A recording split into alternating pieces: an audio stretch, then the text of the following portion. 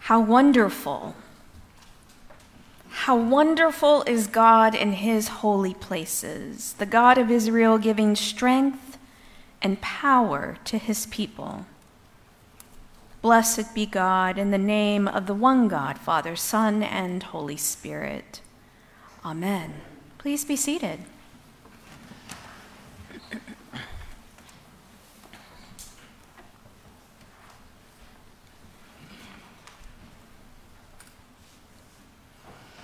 Well, where we find ourselves in the story of Jesus this day, it is an intimate part of John's gospel. It's quite profound, deeply personal.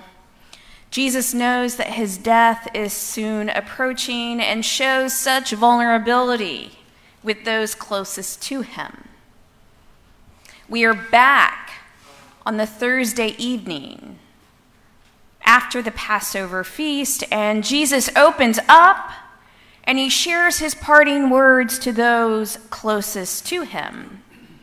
And he does this right before he is taken away, tried, and ultimately put to death. And in Jesus' way, he does it in the way he does, by way of a prayer. And this part of John's gospel is known as Jesus' high priestly prayer, in that it's the prayer that Jesus says before he dies. So in the history of the church, this prayer in John 17 has held immense importance. This is where I enter into the story this day. Jesus is taking his last few steps, breathing his last few breaths, eating his last meal, and what flows from him is prayer. Remember, praying isn't about changing the heart of God, but instead changing the heart of the one who's actually praying, so that eventually what we pray, we actually become.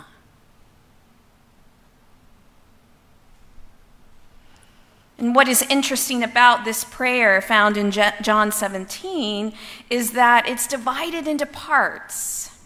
Jesus prays for himself, he then prays for his disciples, and then ultimately he concludes this prayer for the world, for all of us, you and me, all future believers, all those who will come after. Some might think that Jesus' last words may be layered with pronouncements to love, to teach, to be kind. And yes, we are to do all of those things. But the theme of this high priestly prayer, if you read it from start to finish, is one thing, and that is about being one. Oneness, unity. And it is so eloquently said as the last words spoken in this particular part of the text, so that they may be one as we are one. It's almost like Jesus knew there would be division, there would be strife, and so he's imploring, as his life is coming to an end, that we strive for unity and oneness with him, with God, with one another. It's deeply moving, and perhaps for some, maybe even a little bit surprising, as we all know, we are all so very different. And I'm not sure if there is a church that displays this more than ours, the Episcopal Church. We are a peculiar bunch for sure. Representing all kinds of beliefs, politically, socially, economically, we are a diverse church. We are a swath of all that is diverse and different. Thanks be to God for that.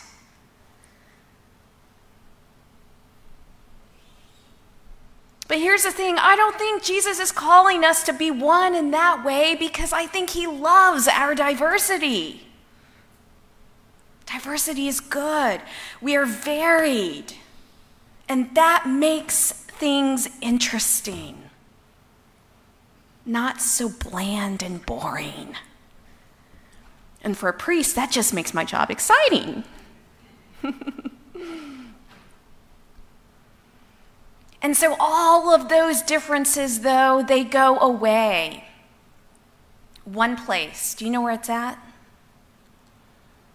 At the communion rail. Everything is set aside and differences are let go because we are joining in one common purpose. So you may ask, well, what the heck are we joining in on? What is it that allows us to bend the knee together while holding all of these very different beliefs politically, socially, economically? We're all so different. Well, if you're curious, I'm going to tell you the answer. What enables us to do this is what Jesus prayed. Holy Father, protect them in your name that you have given me so that they may be one as we are one. This is what our unity is grounded in. It is divine unity, not our differences, but our sameness because of the God we worship and love. Our oneness is our desire to be joined within the oneness of God. And the purpose of unity that Jesus is praying for is not agreement in doctrine, no, whatever that may be for you, but rather, here's what's important, but rather participation in common faith and purpose. That is what unity is about. So our desire to be so united with him is so great that all other differences melt away mysteriously by the working of God the Father, his Son, the Spirit which breathes into us. And all of that happens when we bend the knee and take him.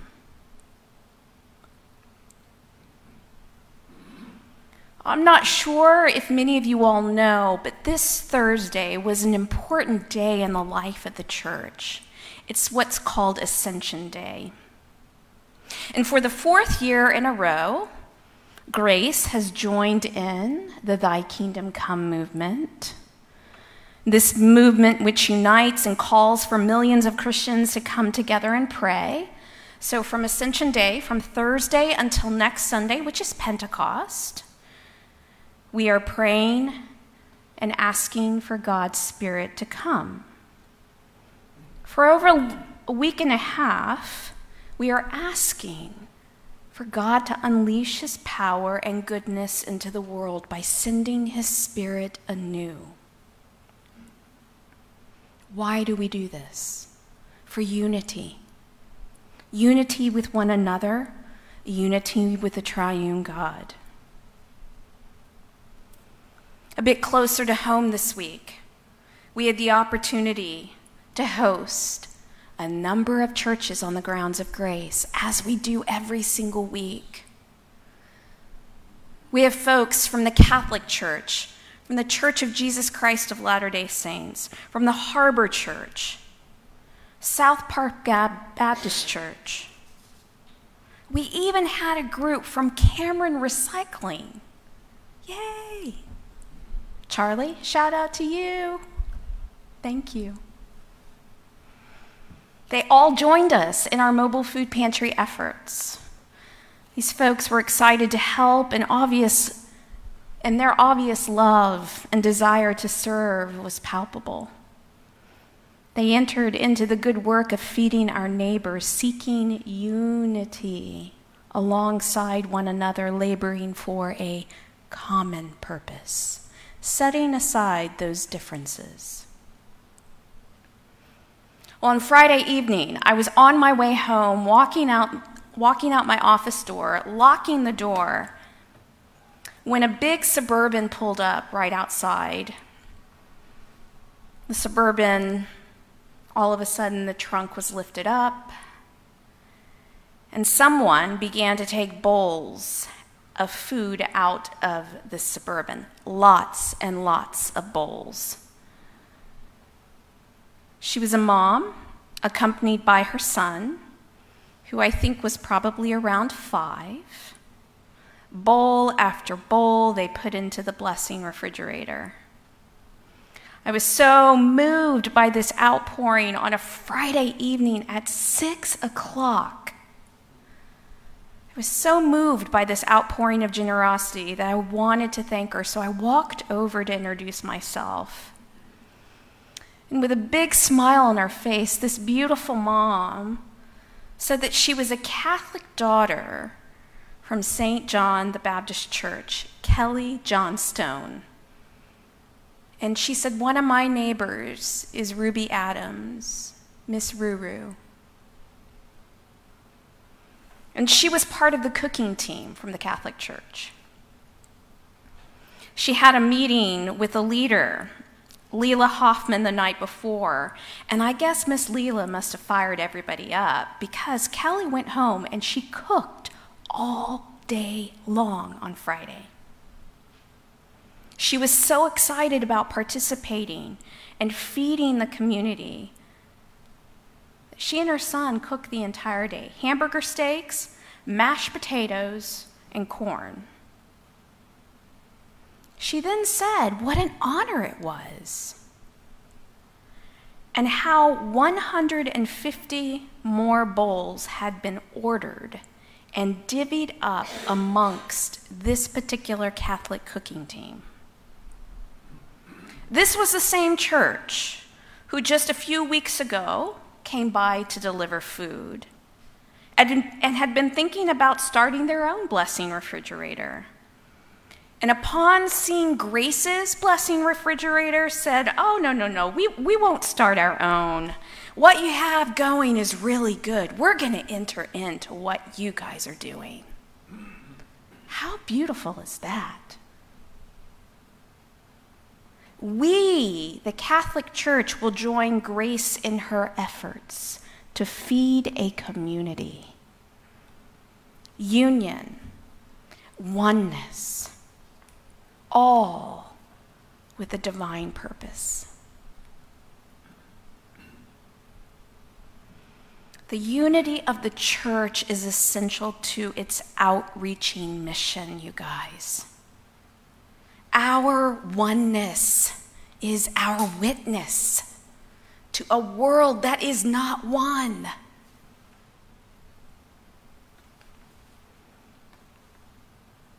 A fellow preacher by the name of Paul Duke says it this way. Listen closely. If humankind in ceaseless disharmony with itself observes a people of manifest differences, that's what we are, and great diversities, living in joyous common cause and unwavering, grateful commitment to one another. And if these united people say that the love of Christ has done it and lives in their oneness, then conclusions may be reached about Jesus and perhaps about the oneness of love that is God. We are the way people know God.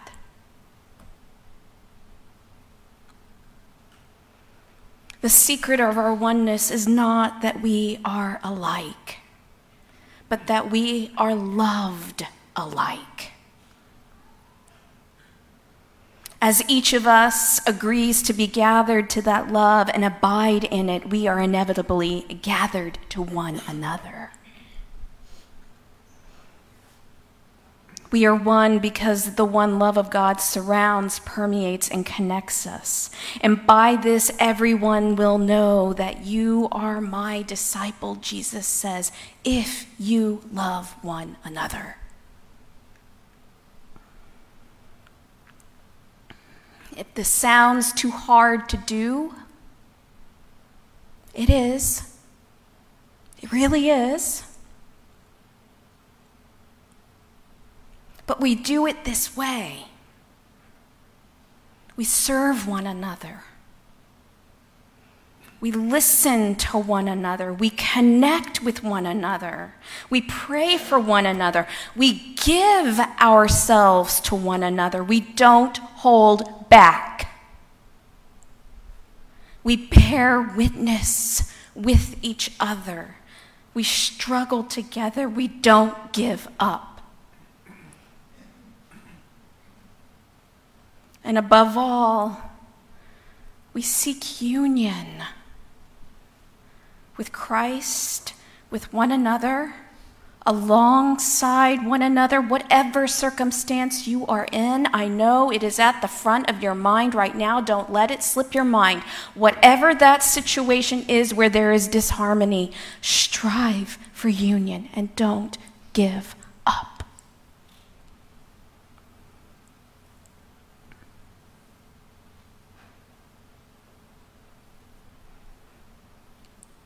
And choose to love one another despite our differences. And choose to love one another when we disagree. So that when the peace of Christ comes later on in the service, you can look one another in the eye and offer it in love. For the common purpose of union with God. Amen.